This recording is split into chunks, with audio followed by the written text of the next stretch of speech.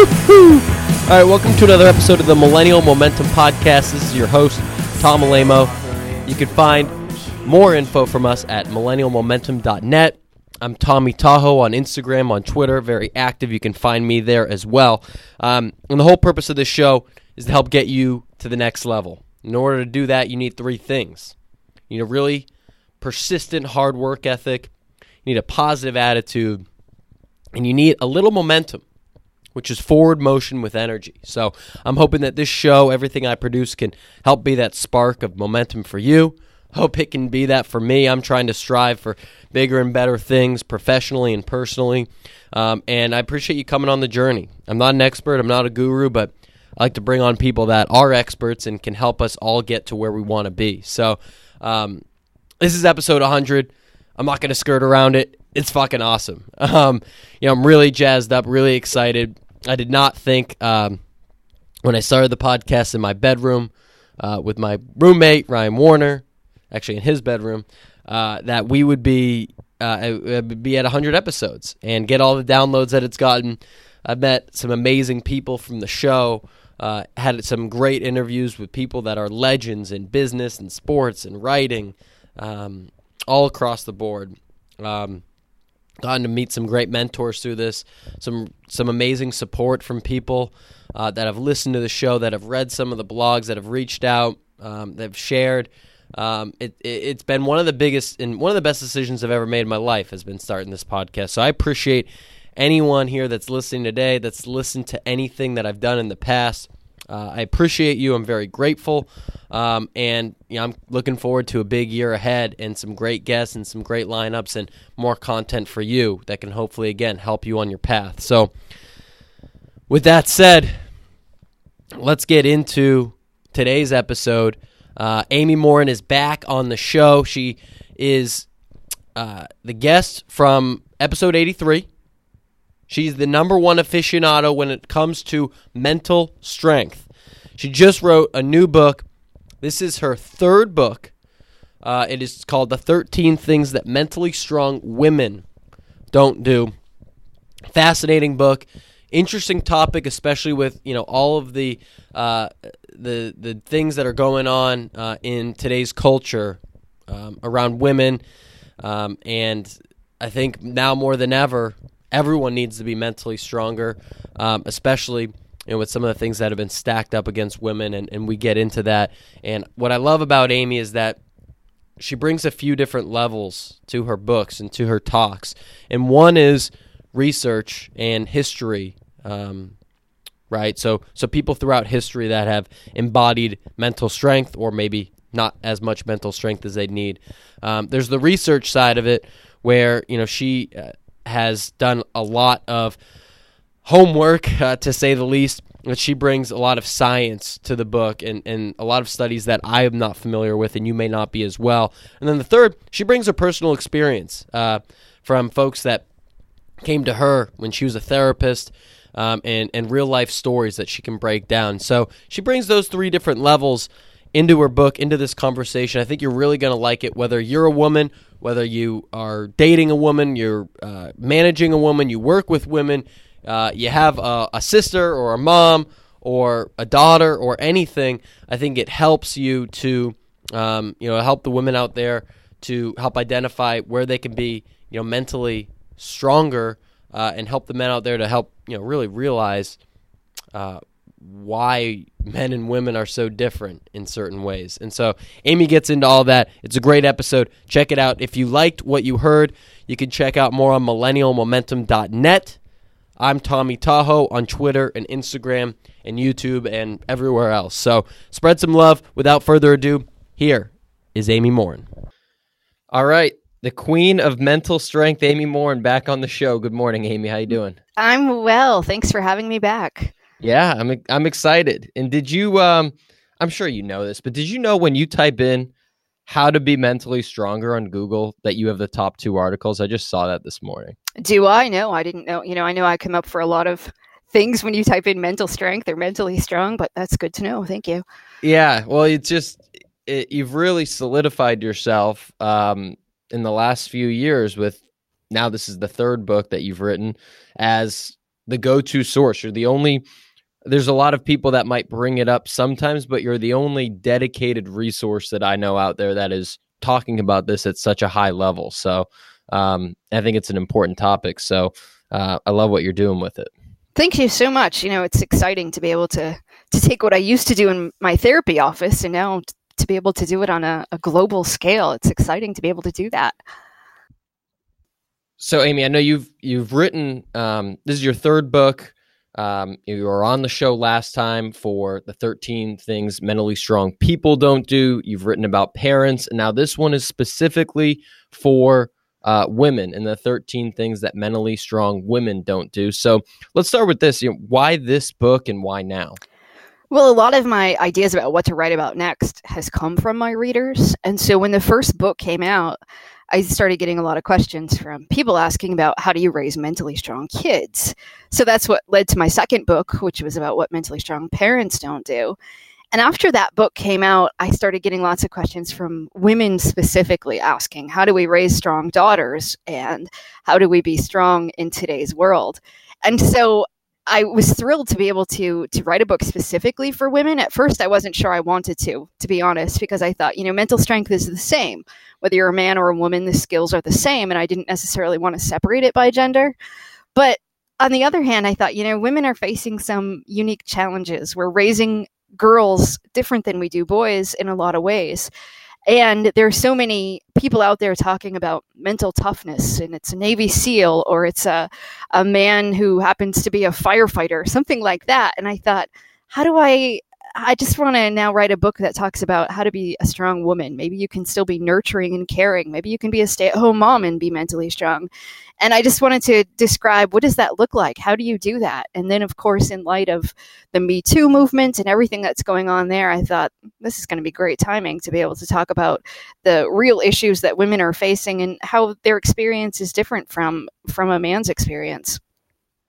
Yeah, and I'm glad you brought up the piece about the Navy SEALs, because I'm someone that is probably the stereotype that falls into that, when I think about mental strength, I would think of probably a Navy SEAL that, has gone through Hell Week or whatever it is. And certainly that is a display of mental strength, and not putting anything against them. But, on the flip side, my mom is mentally tough as nails, and she was not a Navy SEAL or has done, some of those physical challenges. So I think it opens the conversation that you don't have to be that tough exterior, doing crazy physical challenges and pushing your limits there to display mental strength. There's a lot of different ways to do it. Exactly. And so I wanted to talk about, how do you still be strong, and how can you be a nurturing mother? Maybe you aren't a mother too, because there's a lot of pressure on women to be a mom, that sort of a thing. And to just say, how do we display this? How do we teach people that it's okay? There's a lot of different ways to look at mental strength, and how do we embrace that rather than thinking that we have to act like men, or that we can't be tough, or that you have to do certain things? Just how do you be strong in whatever world you happen to live in? Yeah. And you mentioned the way that kids are raised. And obviously you've written a book on parenting, but this book also talks, you kind of cut it into three sections in a way with each of the topics. So, you talk about people that have come into your therapist office, people personally, situations that have happened to you. You have a section that really gets into a lot of research. And there's a section where it talks about maybe public figures or people that you can maybe relate to in a certain situation, and they either display or don't display a certain level of mental strength. So a lot of the research is done at the childhood level, and I'm really curious, because boys and girls are different by nature, but it sounds like we're also raised differently. So I'd love to hear you talk a little bit about why that is, and how we get raised in different ways, whether consciously or subconsciously. Yeah, there's so much research out there about the differences. And I think it's so ingrained in our culture, we don't notice it, we don't realize it, the way that adults, teachers, parents, grandparents interact with little boys versus little girls. And I think that's where it really sets the stage for the way that kids see themselves, how they view their abilities, how they think about their potential, what they could do when they grow up, all of those sorts of things. And I think out of all the research that I did, one of the studies that really stands out to me the most was the study where they asked little kids, they asked 5-year-olds, would you rather play a game for kids who are really, really smart or a game for kids who try really, really hard? And at age 5, all the boys and all the girls pick the game for the kids who are really, really smart. So then they asked the kids when they're 7, do you want to play this game for kids who are really, really smart or for kids who try really, really hard? And almost all the little boys pick the game for the smart kids, but almost all the little girls pick the game for the kids who try really, really hard. And so then, of course, it's important to think, well, what happens between 5 and 7? Why is it that girls no longer see themselves as smart? Well, we know that they start school. So is there something that teachers are doing? Is it something that once they get into kindergarten that things shift? Well, of course, one of the things we know is a lot of the famous and historical figures that kids are exposed to are going to be men. We don't have a woman president. We don't have a lot of famous female athletes. We don't have a lot of women scientists. So then you think, well, how is that affecting kids? What sort of impact does that have on them? Is it teaching little girls that, I can't grow up to do those things because it's men who do them? So I think it's just one of those instances where it's just really important for us to look at what are the subtle things we're doing that are really affecting kids down to their core being and how they believe and how they grow up thinking. And how do we change that? Because we want little girls to know you can play the game for kids who are really, really smart as well. And that it's great to be the one who tries hard, but you can also be the smart kid. So I think, that's just one of the many examples I give in the book of ways that I think as a society and a culture, we subtly send messages to little girls a little bit differently than boys. Yeah, and another study was around how we view other people and maybe successful people.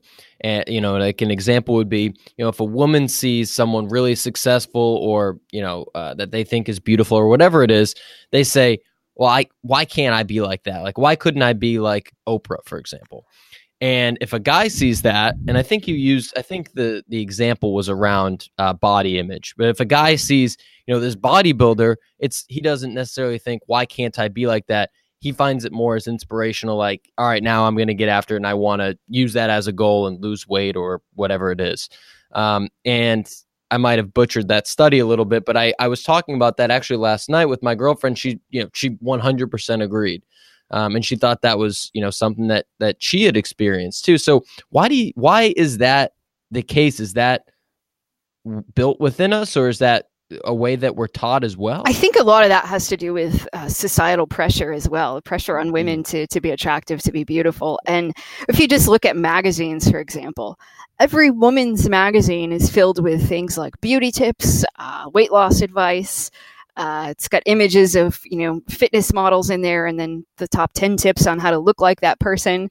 And I think that is just so ingrained in us. And on social media, if you go to Instagram, there's lots of women on there who are fitness models and bikini models and that sort of a thing. And I think for women, it just, something about it is just really ingrained in us to think, gosh, I wish I could be like that. I'd be happier, because that's the message that we get. If you only look like that person, you'd be happier, healthier, wealthier, you'd have a better life. And I think it just has this trickle down effect. And now that we live in this world where we're bombarded with media images all day long, I think it's really taking a toll on women and their self-worth. Yeah. And it's kind of a situation where you have to control what you can control too, right? I mean, because the media, you can't control what the media is going to put out there. You can't control what's going to be in, one of the magazines or on the news or all the Instagram pictures you're going to see every day. So how can a woman see all those messages every day? Or maybe, your advice is that she shouldn't see them, but how can she see all these messages every day, but still turn things around mentally to become a little bit stronger, to see things in a more positive light rather than, let that get her down?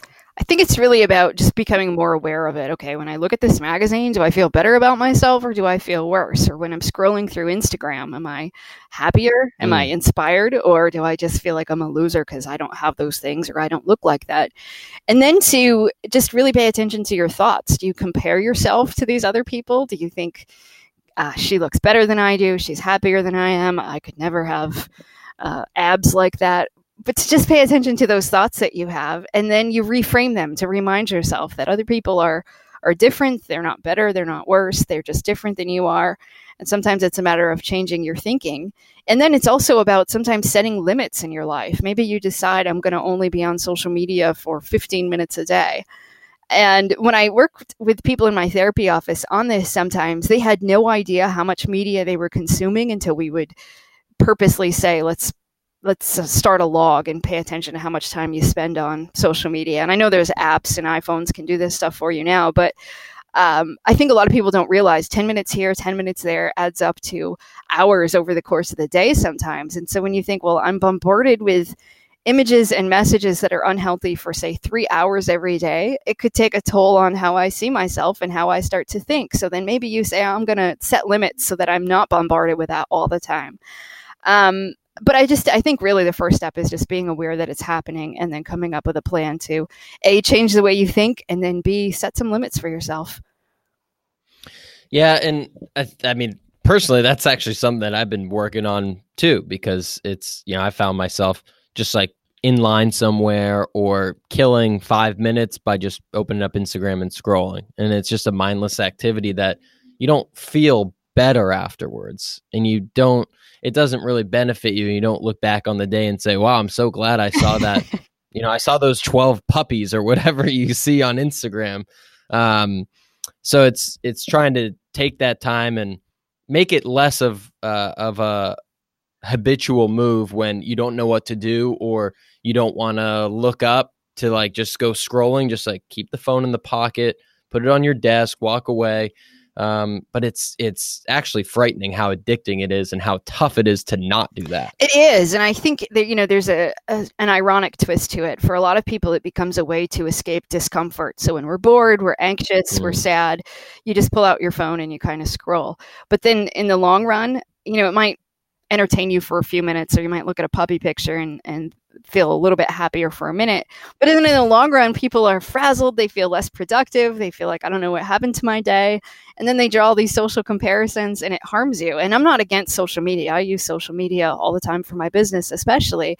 But I think we just need to become more aware of how we're using it and to become more mindful of the time and energy we're putting into it. Yeah. And to bring it back, just, because we started with, how we're raising kids and how we're speaking to young kids. You also bring up the example, and this is before we get into the 13 things, your own personal example of when you were in school, and you talk about a story with kind of a teacher giving an unfair bonus on a quiz. Can you maybe elaborate on that story a little bit, and if that has helped? If that helped you to kind of inspire to write the book, or inspired some of the changes that you work with parents on, or the way that you personally speak to kids? Yeah, it was one of those things that at the time we didn't really think anything of it. And I think that times have changed, but I don't think it's changed enough. And so the example I gave, when I was in the 7th grade, I had a math teacher, and I was in an algebra class, and it was a really difficult class. And the algebra teacher always gave a bonus question on the test. And the bonus question was always something sports related. It would be about an NFL player, or it would be about a hockey game, something like that. So, of course, most of the 7th grade boys were more likely to know the answers than the girls. But it just so happened that I was a bit of a tomboy. I loved collecting baseball cards, and I had thousands and thousands of baseball cards, and I loved to watch baseball. So one week I was absent, and the teacher had asked a question about a Major League Baseball player, and when I had to make up the test, I got the answer correct. But because I got the answer right, my teacher accused me of cheating, and didn't say, I'm not going to give you any bonus points. And I was so upset by it. I was really proud I knew the answer, and I was so hurt that my teacher would accuse me of cheating. And so I didn't say anything, but I brought the test home and I showed my dad. And my dad wrote this note to the teacher that said, you can't keep asking these bonus questions. You're trying to give boys an unfair advantage over the girls, and it's not okay to ask sports-related questions. And my teacher then announced to the whole class, somebody's dad thinks I'm sexist. I can't give you these bonus questions anymore. And that was the end of that. But it was one of those moments in my life that at the time I thought it was just about my math grade, but it really impacted me. It was one of those examples of how, and this had gone on for months and nobody's parents said anything, that this teacher was giving us these bonus questions that were definitely favoring boys in the class, and nobody said anything. And so when I was writing this book, I was really just thinking, it's not something I thought about regularly, thankfully, in my adult life. But as I was thinking about the advantages that boys get in the classroom, and I was doing more research on it, the things I was finding, it was quite disturbing. Just the attention that teachers pay to boys compared to girls, the feedback that we give girls compared to the feedback that we give boys. So, for example, when a little girl does well on a test, the teacher's more likely to say, you did well because you studied hard. But when a boy does well on a test, the teacher's more likely to say, you did really well because you're smart. And, so I think there's subtle things, and I don't think teachers do this stuff on purpose. They don't even realize they're doing it most of the time. And as parents, we don't realize that this is happening in schools either. So I think it's just so important to say, what kind of advantages might we be then giving to boys, and how do we make that shift? How do we do things differently? And something else I found out about our culture, specifically here in America, is how much boys get a free pass for misbehavior. That teachers tend to say boys will be boys, and they excuse them for disrupting class. But that doesn't happen in other cultures. And when they looked at the behavior of little boys and all around the world, they found that here in America, little boys act worse than they do in other countries, because in other countries, they don't necessarily get a free pass for the boys will be boys mentality. So I'm hoping that that will start to make some shifts, and that will start not giving boys the advantage in school, and we'll realize, okay, what kinds of ways are we treating little girls differently, and how might that hold them back, or how might it change how they view themselves? Yeah, it's that example of the way that the teacher structures their feedback, you're smart versus you studied hard, is interesting, because from a confidence perspective, being told you're smart is, it feels good, right? Because it's, I'm in a way superior maybe to other people in the class. But I think it's actually, it might be more serving to someone to reward them on the effort versus the grade, or versus being naturally gifted, because you can control the effort, and the effort will help you later in life with all of these different things. Do you find that like through your research that has allowed women to focus less on results and more on effort? I'm kind of just pulling something out of thin air, but curious what you think. You're right on target. So, in my parenting book, I talk a lot about that, about you want to praise your kids, say, for hustling hard in the soccer game, rather than saying, great job scoring 2 goals. And the same with school. It can be really helpful to praise kids for their effort. But at the same time, I think because we're giving kids different feedback, that the little girl standing there hears the teacher say to the little boy, you're so smart, and then says to her, you studied hard. And I think if we treated all kids the same and said, gosh, you all got really good grades because you studied really hard, that would be a different message. And I think then it would be a healthy message. But when we say to them, you're really smart, and then you turn to the next kid and say, you studied hard, it has a different flavor to it. It really makes girls think, oh, boys are smart and girls try hard. Yeah, that's it. I think the overall theme from that one point is like, there just needs to be consistency out there. You should treat them in the same manner, focus on the right things, whether it's the effort or whether it's whatever it is in the situation, but whether it's consciously or subconsciously, they're just not getting the same message, and that has longer term effects. Exactly. And I think as kids grow older and as they start to figure out what am I going to tackle in life? What do I want to do after high school? What am I going to do next? Those messages that they've gotten over the years have really sunk in, and they've internalized them. And then it affects, what are you going to be? Well, if the boys are smart, maybe that's why they're more likely to become doctors, and girls try hard. So maybe that's why they become the nurses instead of the doctors. So I think it's just really important to look at those messages that we've given kids and to figure out, well, no, girls can be the doctors too, and boys can be the nurses. How do we make it so that we don't necessarily shuttle kids into these stereotypical paths? How can we teach them that, no, you can step outside these gender norms that we've held for so long and do whatever it is that you want to do? Yeah. And to get into the book a little bit too, like, speaking to maybe the millennial that reads the book, and they go through the list of 13 things, and even me personally, this book's not really written for me, but I can relate to some of these and say, maybe there's 3 things in here that they really struggle with. Maybe they're perfectionists, and they're afraid to be vulnerable, and they downplay their success, just to pick 3 random ones. What's kind of and you recognize these flaws, and your book helps bring awareness to it. What's my next step? Like, I want to maybe set a New Year's resolution to help work on one or all of these. Like, what's the step to take where I'm not going to overwhelm myself? Well, I think you've already hit the nail on the head. So a lot of people think 13, that's so many things. I can't change all 13 things at once. So I think, and we all struggle with one more than the rest. So I think start with one. Pick the one thing that resonated the most with you and say, how am I going to give up that bad habit? And then once you identify that, to say, well, if I give it up, what am I going to do instead? And in each chapter of the book, I tried to give some concrete exercises, small steps that you can take to start to do things differently. And of course, people always want to know, why would you write about what not to do?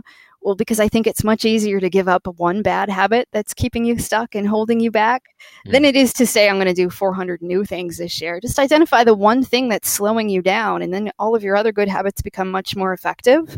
So if, for instance, your bad habit was downplaying your success, just identify a couple of really concrete things that you can do. How am I going to be able to talk about my success and still be humble, but without bragging? And go through the book. There should be 4 or 5 exercises in every chapter. Just pick one thing that you're going to start with and really just get concrete about it. Sometimes we make these big abstract goals, like I'm going to be healthier the next year, I'm going to eat better, but that doesn't really translate into action. So to figure out what's an action step I can take today. And it's okay to have big goals, like I want to get a new job, I want to lose 100 pounds. It's great to have big goals, but you also need action steps of what am I going to do today to get a little bit closer to that goal. Yeah, I completely agree on kind of addition by subtraction, and it's something that I've been working on too, because I have a tendency, and I feel like a lot of people, if you're ambitious, you say, oh, I want to get these 5 goals in these 5 categories done, and I have one for this month and I have one for 6 months, and I have like a million things that you want to get done. And sometimes it's like, well, actually, if I just stop doing this one thing, if I stop, eating a bunch of sugar, or if I stop checking Instagram 27 times a day, well, I'm actually going to be a lot more productive, or I'm going to be a lot healthier, and it's going to get me towards where I want to go. So I love the idea of the addition by subtraction. Good, because, I think for so many people who would come into my therapy office, they would have such lofty goals and be really motivated to meet those goals, but they didn't really look at, what does that mean I'm going to have to give up? Well, if I'm going to go to the gym every day, that means I'm going to have to watch less TV. I'm going to have to spend less time on Instagram. So I think sometimes it's just about saying not exactly what am I going to do, but what am I not going to do this year to make room? How am I going to make time? How am I going to preserve my mental energy for the things that are most important, so I don't end up wasting it on things that are actually not good for me in the long run? Yeah. How do you do New Year's resolutions at all? I try to usually set some sort of intentions for the next year, goals that I want to meet. I don't like to have a resolution that necessarily falls on January 1st, because I think I want to make sure that I'm ready to meet the goal, that I'm ready to take action. And so, for instance, this year, my book is coming out in the new year. So for that first month, I'm going to be marketing and promoting the book. I'm not going to be working on something. So I'm okay with if I don't necessarily create a big change on January 1st. But yeah, I definitely have goals of things I want to reach, changes I want to make, and new things I want to do. But even in my therapy office, I'll tell that to people. You don't necessarily have to make the change on January 1st. That's a date somebody else told you to change on, but you don't necessarily have to fall into that. We want to make sure you're ready to actually make the change. And I think that's why so many New Year's resolutions fail after the first 8 days, is that people just weren't really committed and ready to do it. So if your New Year's resolution is going to take place or start on February 1st, that's okay too. Yeah. And when you find yourself writing a book about mental strength, and as I mentioned earlier, you're really at the top of the herd in terms of speaking about this and putting out really quality content and ideas about the topic. Do you find yourself ever having kind of second guessing yourself when you're talking about, well, mentally strong people don't do X thing, they don't overthink everything, and then maybe you think you're not as strong in that area as you'd like to be? Do you ever suffer from thinking those types of thoughts? Oh, absolutely. I have those times where I think, am I worthy of talking about this subject? Because look at the problems I have in my life. And I always try to tell people I come by these lists honestly. I definitely still fall into these traps sometimes, and it's a battle that I fight, and then goals that I'm working on as well.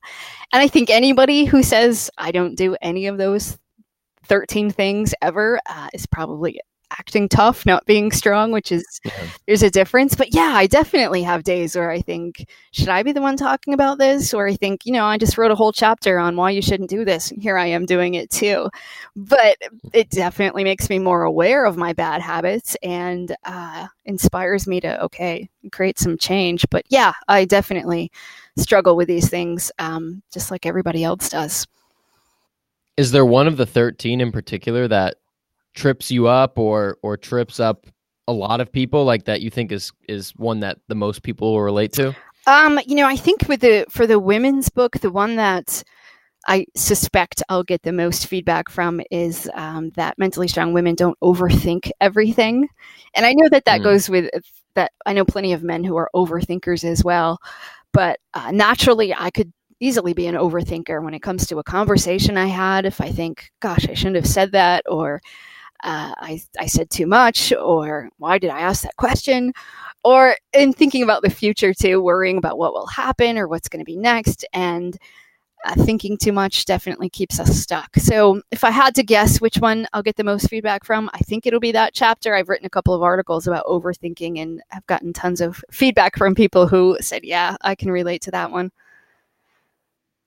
And what would you recommend to someone that is like, just because I think I overthink and I know a lot of people that do. And I think there's, I don't know too much about it, but there's something about decision fatigue where if you overthink all of these small little things like, what am I going to wear today? What time am I going to leave my house for work? What am I going to eat for breakfast? All these little small things that you don't really even have the capacity to help make the big decisions. What am I going to do in 2019? Like, what's my job going to be? Like the bigger picture things, how am I going to help support my family, whatever it is. And we focus too much about thinking about the smaller things. How would you help avoid a situation like that? Because I feel like that's something that a lot of people might fall into. Yes. And as you say, a lot of people, if we took the simple example of what am I going to wear today? Well, when it comes to appearance, we know that women in particular tend to have more choices. And I gave the example in the book of Michelle Obama, who said every time she wore a particular outfit, it was all through the magazines. People are talking about her jewelry choices, her shoes, everything. Meanwhile, President Obama is wearing the same suit for years and nobody ever comments on it. And so I think that's just one of those really small examples of women who are constantly thinking about shopping and what to wear and how it's going to be viewed by other people. That's just one extra way that I think women experience decision fatigue. But in general, we know that women are more prone to depression and anxiety. And part of that can be because we ruminate more. And there are differences in our brain that tend to cause women to be more prone to ruminating. And sometimes it's about worrying about the future. Overthinking isn't just necessarily rehashing the past. Sometimes it's also worrying about what's going to happen next. So a couple things that you can do if you tend to be an overthinker, sometimes set a time limit. If you have a problem that you're trying to think about what to do next, set a time limit. Give yourself 10 minutes to think about it, and then decide after that 10 minutes is over, I'm going to move on and think about something else. And to know that you don't always have to be thinking about something to solve a problem, especially if you're looking at a big decision. Should I move? Should I take that new job? Should I start this new relationship?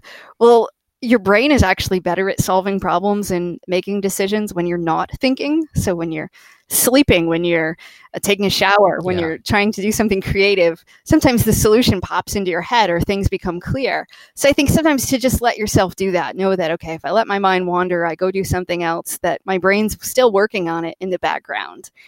And for people who tend to be overthinkers, again, it sounds ridiculous, but if you schedule time to worry, then you can contain your worry to just say 15 minutes a day. And they've done tons of studies on this where they find that people who are chronic worriers, if they say, okay, I'm going to worry from 7 to 7:15 every night, that they can then put it off. So during the day, it's noon and they start worrying about something, they just remind themselves, no, I have time to worry about that later.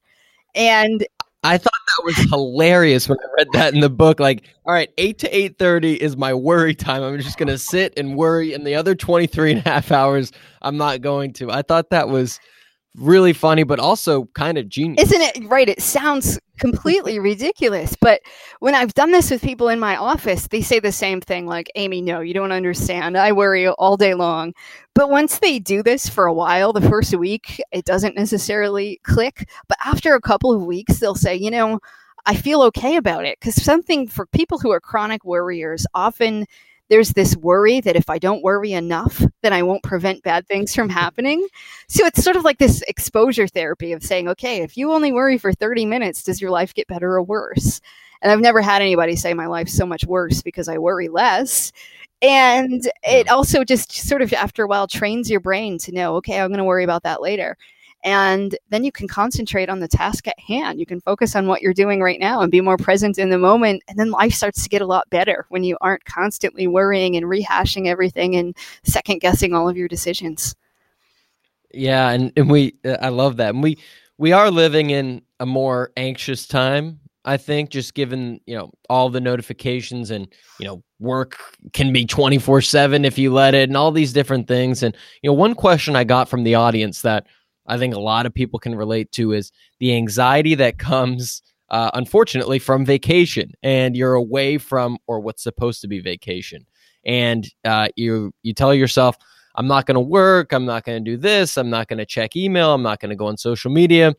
And then 1 or 2 days passes by and you're like in your head, well, everything that I've been working on the last year probably is up in flames. I need to check it. And then you can't even enjoy that you're on the beach or wherever you are. Do you have any tips for that? Yeah, I think for, depending, of course, on what kind of job you have and what the expectation is, but I think it's so important for us to be able to get away and not be involved in work. So whether it's 1 week, an extra long weekend, whatever it is, your mind needs a break. So one thing that you could do, because once your emotions get a little bit high, you start to get a little bit anxious about what's going on at the office. That anxiety then fuels all these anxious thoughts. As you said, you're imagining your business is blowing up, terrible things are happening, that, the world's going to end, you're not going to have a job to go back to. And the more you think that, the more anxious you feel, and it creates this vicious cycle. So one thing you could do is before you go on vacation, write yourself a list of all the reasons why you should disconnect from work. And then when you're on vacation and say day 2, the anxiety kicks in and you're really curious, you're wondering, read over that list of all the reasons why you shouldn't do it. And sort of that logical list can help bring down your anxious feelings, help you make a better decision. And you might be somebody who says, I just want to check in once. So maybe you say, I'm going to check in on Thursday. I'm going to just check in for a minute. Set a clear time limit of 10 minutes, 15 minutes, whatever it is. But I think it's best if you can completely unplug, because I think we've all had those times where you think, I'm just going to check my email for a minute. and then you check the email and then you can't let it go and you have to respond and it turns into a lengthy conversation or it ramps your anxiety up even more. And so to know when you're on vacation, what are you going to do about it? Probably not much. And that's okay. And that plenty of successful people in the world are able to unplug. If they can do it for a week, you can probably do it for a week too. And just give yourself permission. And if you feel anxious, that's okay. Sometimes learning how to tolerate the anxiety is really good for you, to know that you don't have to. And maybe you have a plan before you go too, so that, all right, if the building literally catches on fire, this is the phone number where you can contact me. And then, when the phone doesn't ring, okay, everything must be okay. If you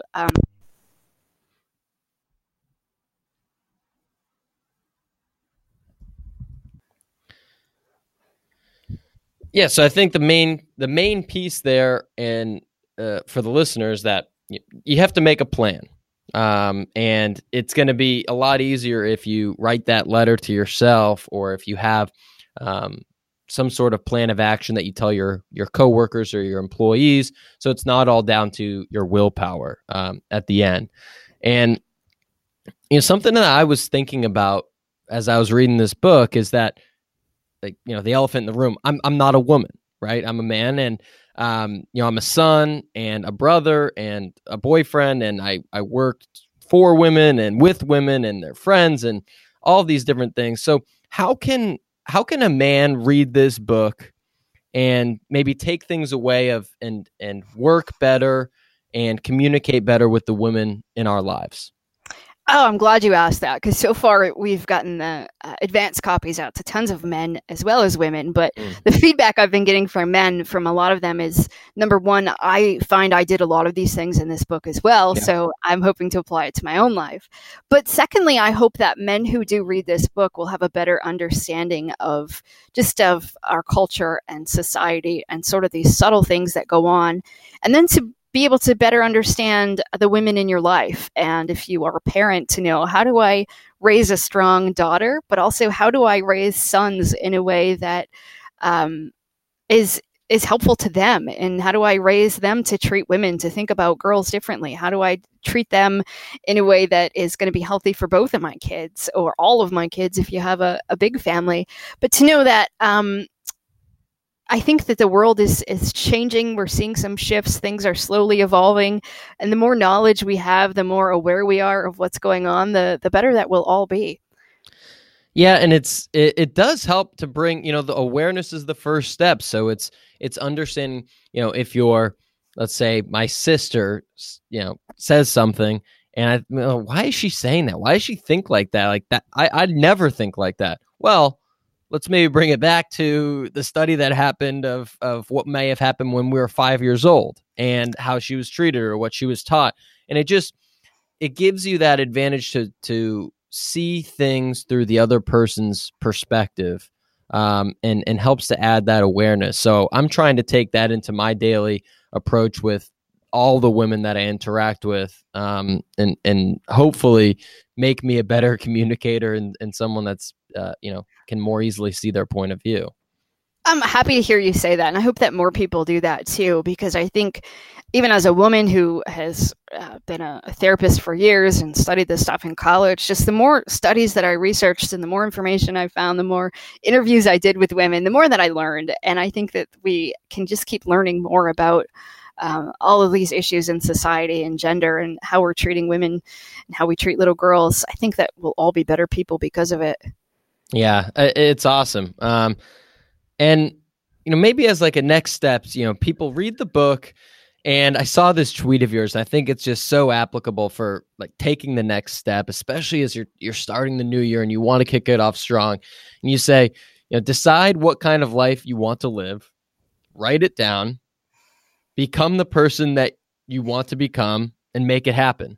And it's simple. It's not easy, but it's a great, I think, next step for, take this time at the beginning of the year over the holidays to think about, who you want to become, the small changes that you want to make, and then, write it down, visualize it, and then just start doing it. Just start taking those little actions of taking things away, adding things, whatever it may be. And slowly but surely, you're going to become that person that you want to be. It's one of the simplest, but I think most effective pieces of advice I know. Just behave like the person you want to become. If you want to be a friendlier person, act friendly. If you want to be a smarter, more successful person, ask yourself, what do smarter, successful people do? And then follow in those footsteps.